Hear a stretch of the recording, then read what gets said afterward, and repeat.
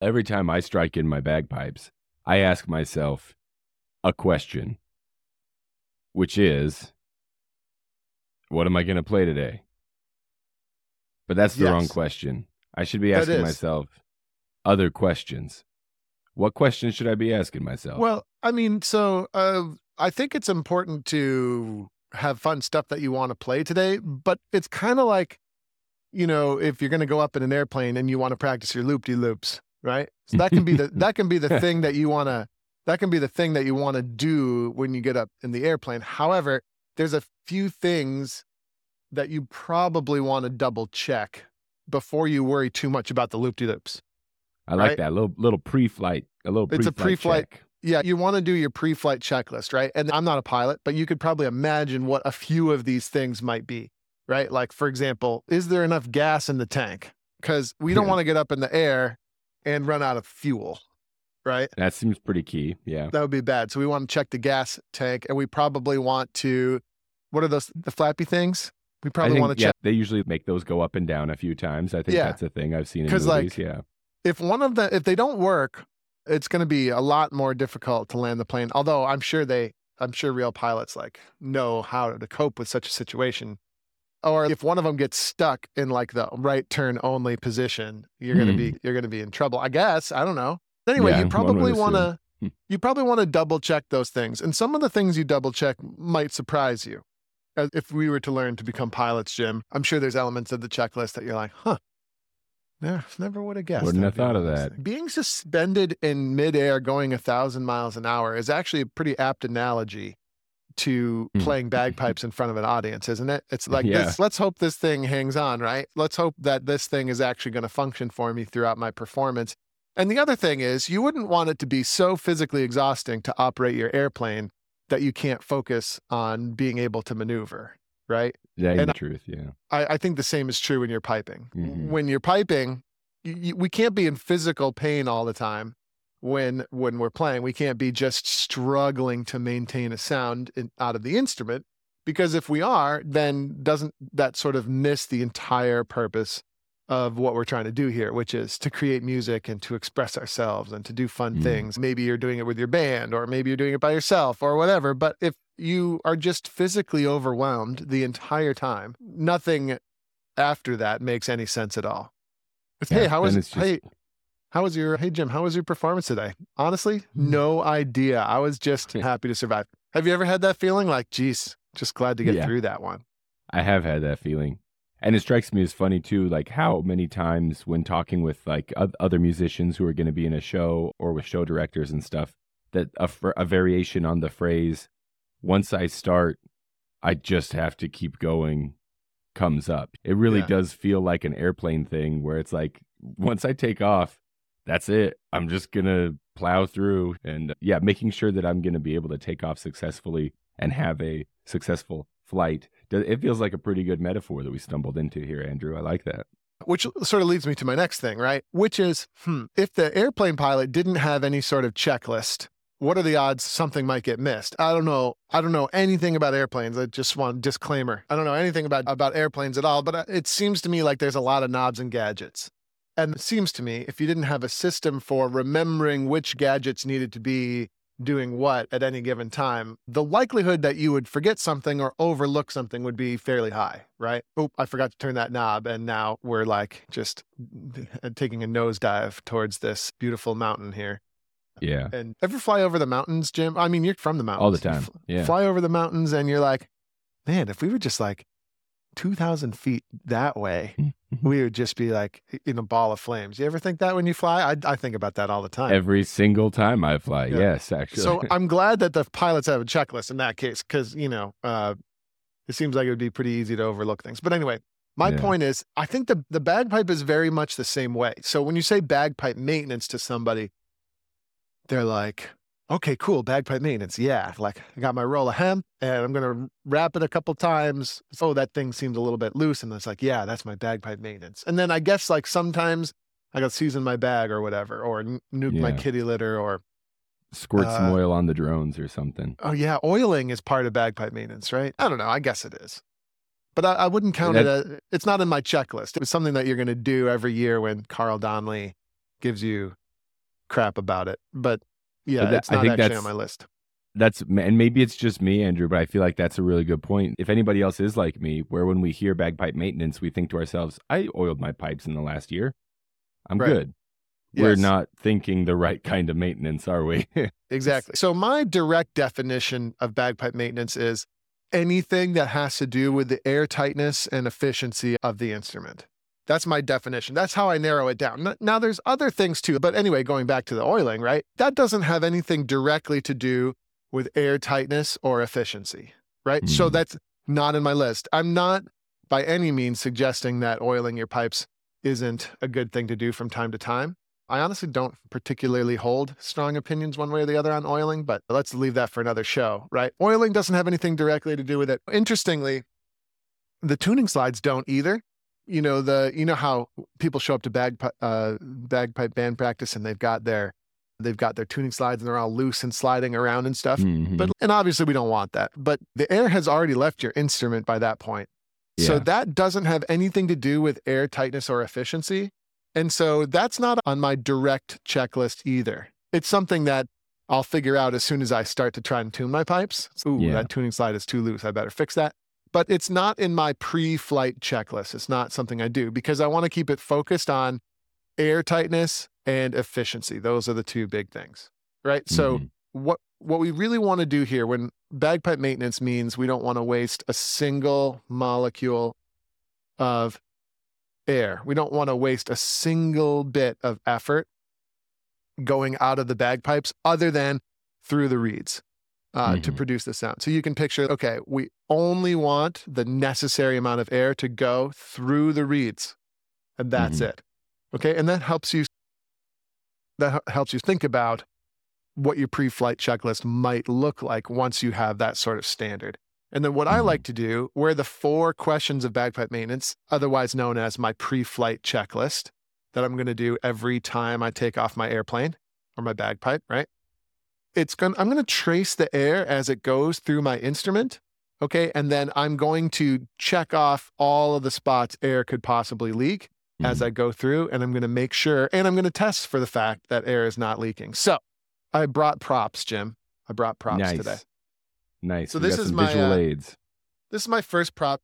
By the way, this has been sitting here for 5 or 6 minutes. It's already pretty airtight. But For my our first listening question, audience, here's Andrew with his oh, Christmas goose. He's got his bag if you're corked up. listening and you can't see, this is what bugs me. When I'm Mhm. listening and I can't see, you know what I do later? I say to myself, this is going to be one I want to go back and watch. And then I just do that. Jim, you don't need to explain to people that, I'm not explaining anymore. don't explain to these listener people. Don't explain to them. We like them. They're great, but come on. So anyway, I'm blowing up my pipe bag right now. But anyway, the air is, and I have it all corked off and I'll explain why in a second, but the air is coming in from my mouth through the blowpipe, right? Goes through the blowpipe. There's a non-return valve here somewhere in the blowpipe. I don't know exactly where anymore. Newfangled technologies. And then it's going into the bag. Okay. And so that's phase 1, right? We're getting air into the bag. So the first thing I'm going to do on my pre-flight checklist, question number 1, is my bag airtight? Okay. And to do that, I'm going to cork everything off. I'm going to blow it up. I'm going to make sure everything is nice and airtight. You can hear.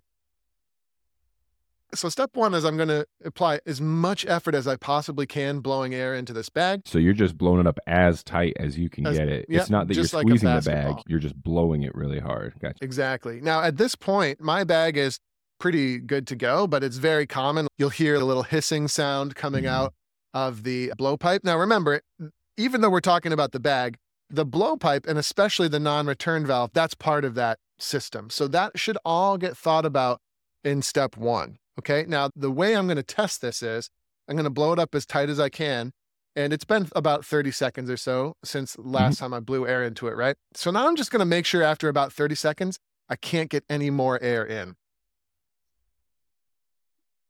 And I mean, maybe I can get, I don't know, like a 1/10 of a breath in, but I hurt myself. You ever get that weird pain in the back of your cheeks? Yeah. Yep. I hurt myself trying to get more air in. Yeah.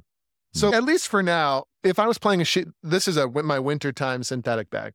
But if I was playing my sheepskin bag, I wouldn't even be able to get that much air in. That's the great thing about hide bags. I find they can get even tighter than synthetic bags. Just what I find. So anyway, that's the basic idea here with that. Okay. So if you have any leaks at this stage, you want to troubleshoot that now. We don't have to move on to the next step. If the bag's not holding air, that's cool. That's grounding the plane until we sort that out. Do not proceed. Yeah. Do not pass go. Do not collect $200. Worth checking the corks at this point too. Sometimes the leak is at the point of the cork. So that's one thing. Make absolutely sure those corks are really tight.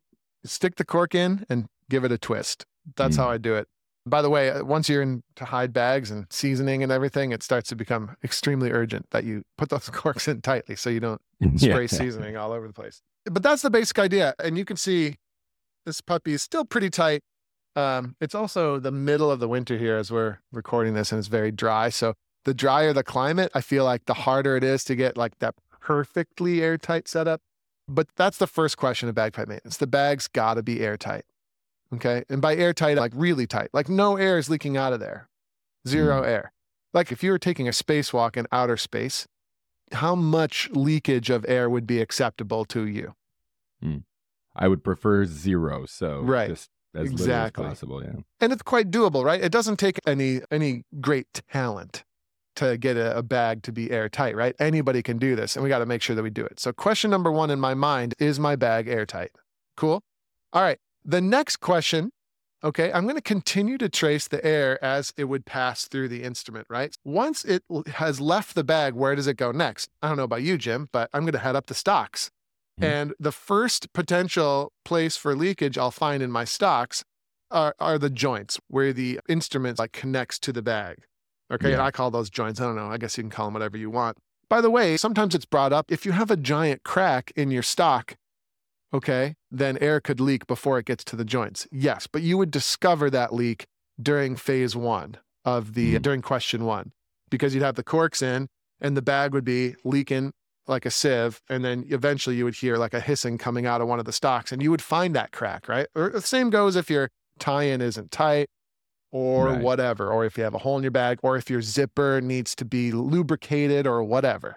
Right? That was all taken care of in step 1. So now we're moving on to the joints. This is the next place where things could be leaking. Okay. So take the cork out.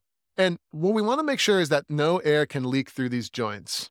All right. So our test for that is going to be, it should take a good amount of elbow grease to get this in and out. Okay. It should take a good amount. Now, for me, because I'm an absolute beast and I'm super strong, it might be a little bit more than, let's just say it for you, Jim. Fair enough.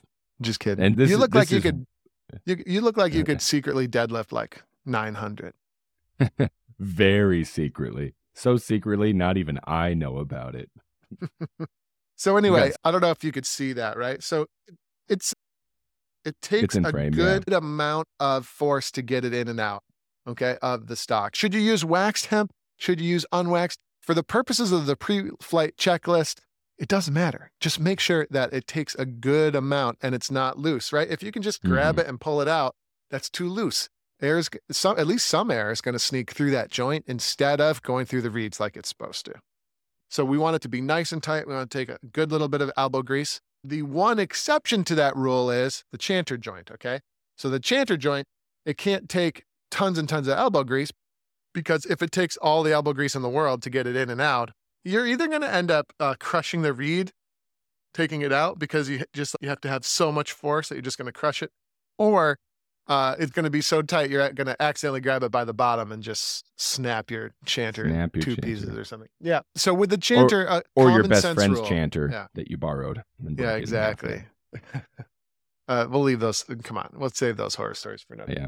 But what was I going to say? Yes. So common sense rule applies. So with the chanter, it can't be so tight that you can't get it in and out without risking the reed.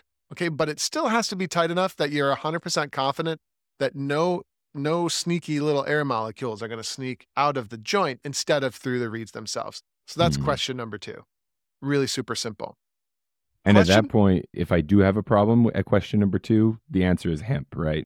Yeah, I mean, conceptually, I mean, you hear all sorts of different techniques that people use, the waxed hemp, the unwaxed hemp, the combination hemp, real beeswax that come from real bee butts, right? That's all fair game, but the answer to the question needs to be yes, I'm sure those joints are airtight. I prefer the simplest possible method to get there.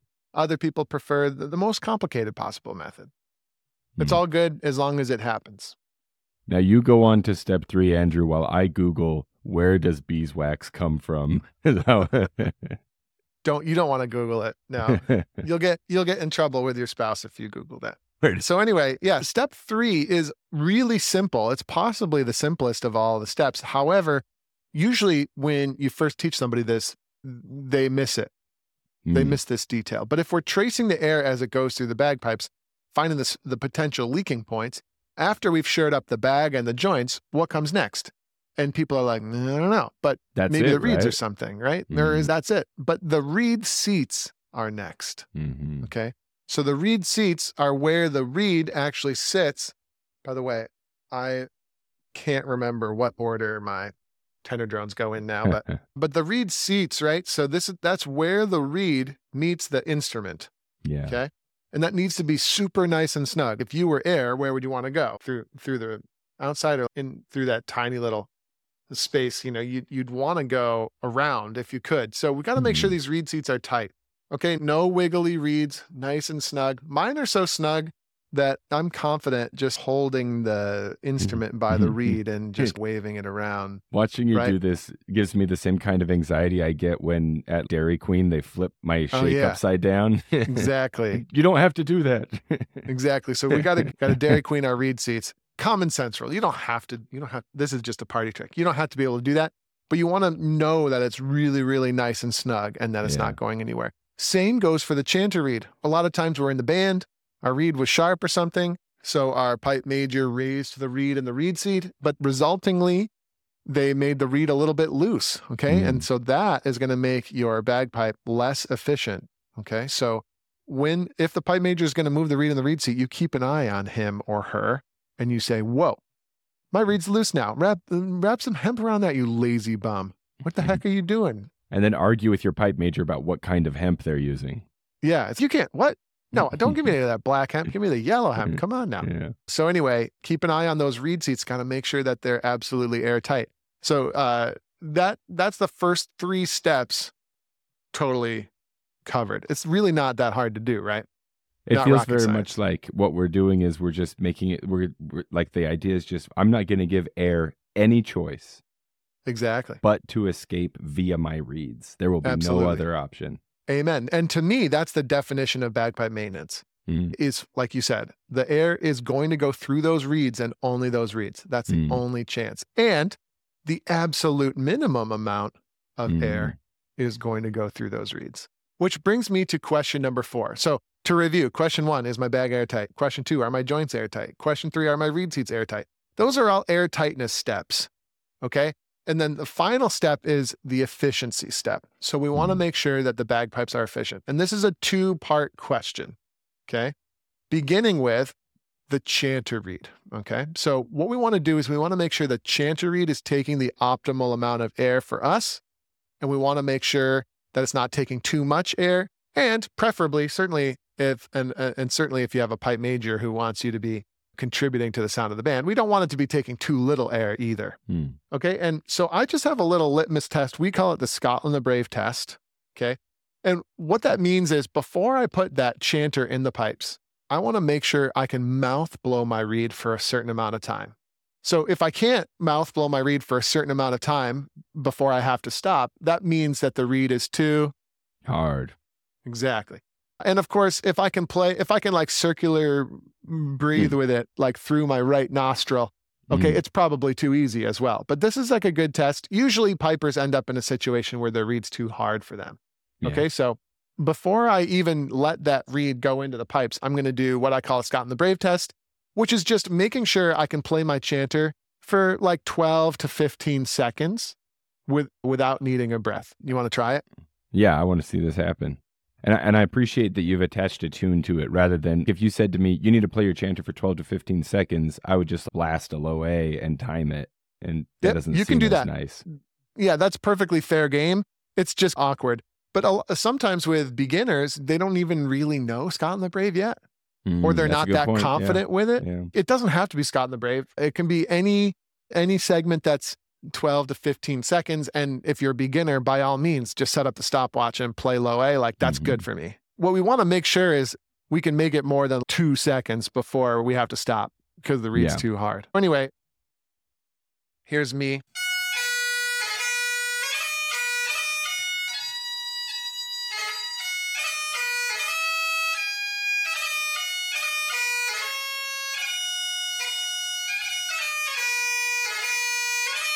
So I can actually go a little bit beyond with this read. This is my very easy winter read. Hashtag off season Jim. Okay, so anyway, this read is not too hard for me. Okay, now, if a beginner played this read, they might find it was way beyond what they were capable of doing. Who knows? Everybody's different. And by the way, I'm very different this time of year than when I'm in shape during the summer months. And I've been playing like a nice hard read for a while, and I've built up that sort of that stamina and strength and endurance and stuff like that. Okay. But that's what's on the Brave test. That means that chanter read is the right strength for me. If anything, it's probably a little on the easy side. And that's okay. Easy side's better than a hard side. But yeah, we're looking for that sweet spot would be 12 to 15 seconds of being able to mouth blow that read is what we want. Okay. That makes sure the chanter's not taking too much air. Okay. Now, with the drone reads, we also want to make sure the drone reads are not taking too much air either.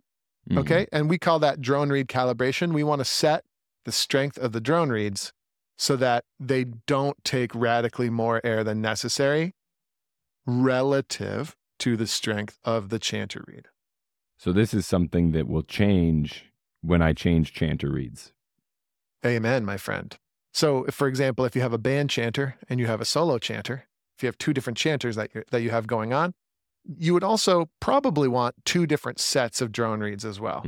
Either that, or those 2 chanters are exactly the same strength, or you're recalibrating every time you switch the reads back and forth, which we really don't want to get into, and we'll talk a little bit more about this in a second. But yeah, we want those drone reads to match in strength with the chanter read. There's a couple ways of doing this, and we're not going to get into all of them today. But I just blew that chanter read for 12 to 15 seconds. I've got a good idea of how hard that read's going to be. So my first recommended way to get started with drone read calibration is to make sure that when you mouth blow your read, at a certain point, you can get that read to shut off. Okay. If you can get the read to shut off by mouth blowing it, that's a good indication that it's not radically too open and taking tons and tons of air. Okay. And to be clear, you mean shut off by blowing so hard that it gives up, not by sticking your tongue on it or something like that, just to make it stop. Absolutely. That's a great point, Jim. Yeah. So I like to do this with the drone tops on. So we want to get the drone top on here because drones tend to behave a little bit differently when the full column of air is implemented. So here I am with my drone top on. Okay, note that your pipes do not have to be shined to do this. And then I'm just going to mouth blow. Put my mouth above the bridles of the reed. I'm going to mouth blow on it. And I'm going to make sure that when I give it a little bit of oomph, like beyond what I would imagine my chanter reed takes, it should shut off for me. See how that works? Give it a little mouth blow. And then when I go past the point that I would want to blow in real life, it should shut off for me. And you can do that for all 3 of your reeds. The bass reed gets a little bit more difficult because the reed is so long. You might have trouble mouth blowing it. We could talk about ways to work around that, but that's the basic idea. That's it. If the reed does not shut off for you, we can adjust the bridle of the reed down, closing the aperture of the reed a little bit. Okay, and that'll make it take less air and should shut off for you at a lower pressure. And the opposite is also true. So if you do a little bit of calibration, you fire up your pipes, and suddenly that drone is shutting off on you, and you're like, what the heck, man? No problem. You would stop and then take the drone out and recalibrate it open a little bit. I went Okay. too many years not knowing about this, Andrew, and I ended up with reeds that were functionally like vacuum cleaners, just sucking air out of my bag. Yes. Um, For and everything else was great. And I was doing the hard work to keep my bag seasoned and tied up tight and everything. And it never even occurred to me until your friend and mine, Mike Swan, took me through the reed calibration process. And what a joy. yes. It really is fun when you get it all locked in. It's pretty And cool. you can and should get more and more scientific with your calibration moving forward. So what I showed you there, that's like the absolute like elementary level way to just get started. But then from there, like I was saying, the base drone reed, okay, can be really hard to mouth blow, but you don't need to mouth blow it. There's other ways of doing it. So let's say I get one drone reed set the way I like it in my pipes, and it's not shutting off. And it's not shutting off, let's say, unless I blow way too hard on my reed and then it shuts off. Then what you could do is you could take your bass drone, okay, cork off the middle tenor. Let's say you have the one tenor you love and you got the bass drone going. Gradually increase the pressure inside of the bag, just playing those two drone reeds, and make sure that the bass and the outside tenor shut off at the exact same pressure, or at least very, very close to that. And that way, now you've matched the strength of your bass drone reed to your outside tenor, right?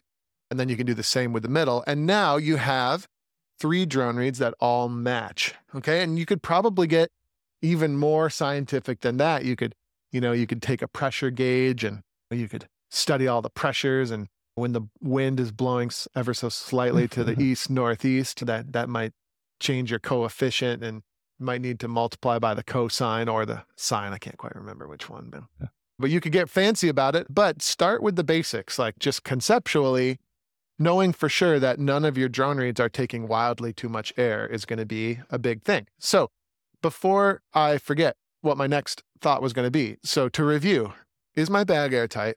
Are my joints airtight? Are my reed seats airtight? And are my reeds calibrated?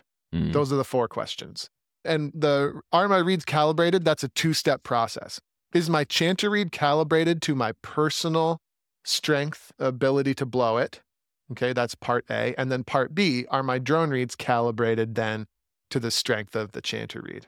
That's our pre-flight checklist. Now, when you've made major changes to your pipes, or when you haven't played for a month, or 2 weeks before a really important performance, et cetera, you can take those 4 questions and you can do a really deep dive, being ultra careful, being absolutely specific. And this process could take an hour.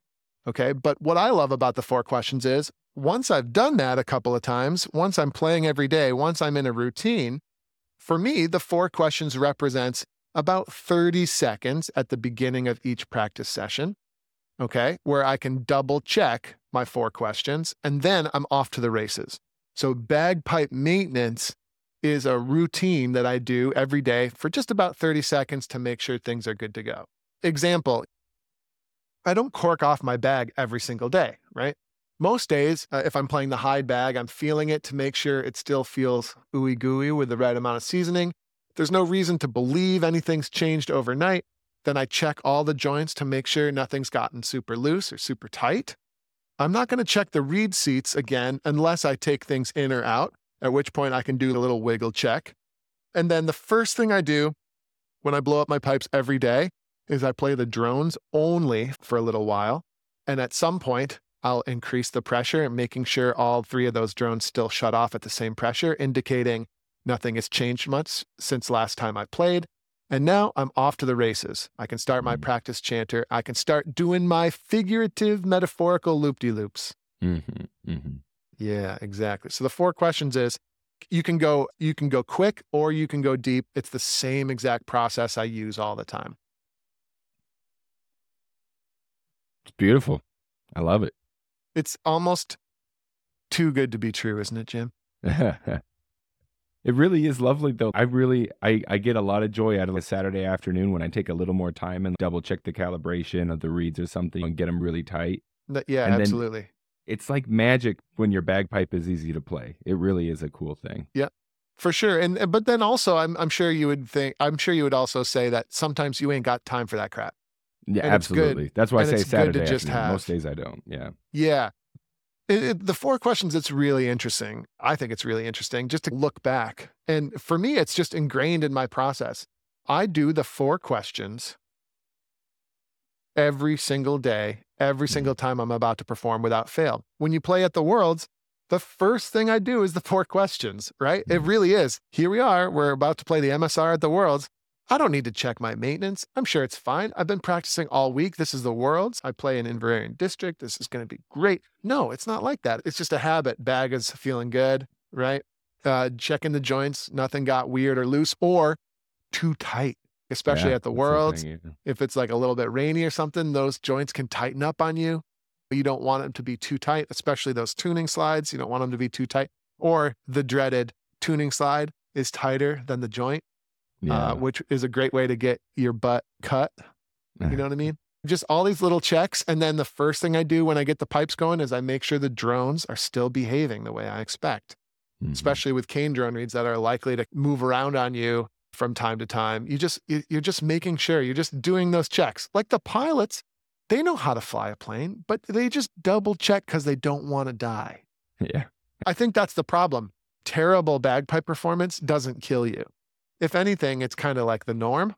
People are expecting when they hear a bagpiper for it to sound terrible. So maybe we get complacent. We need higher stakes.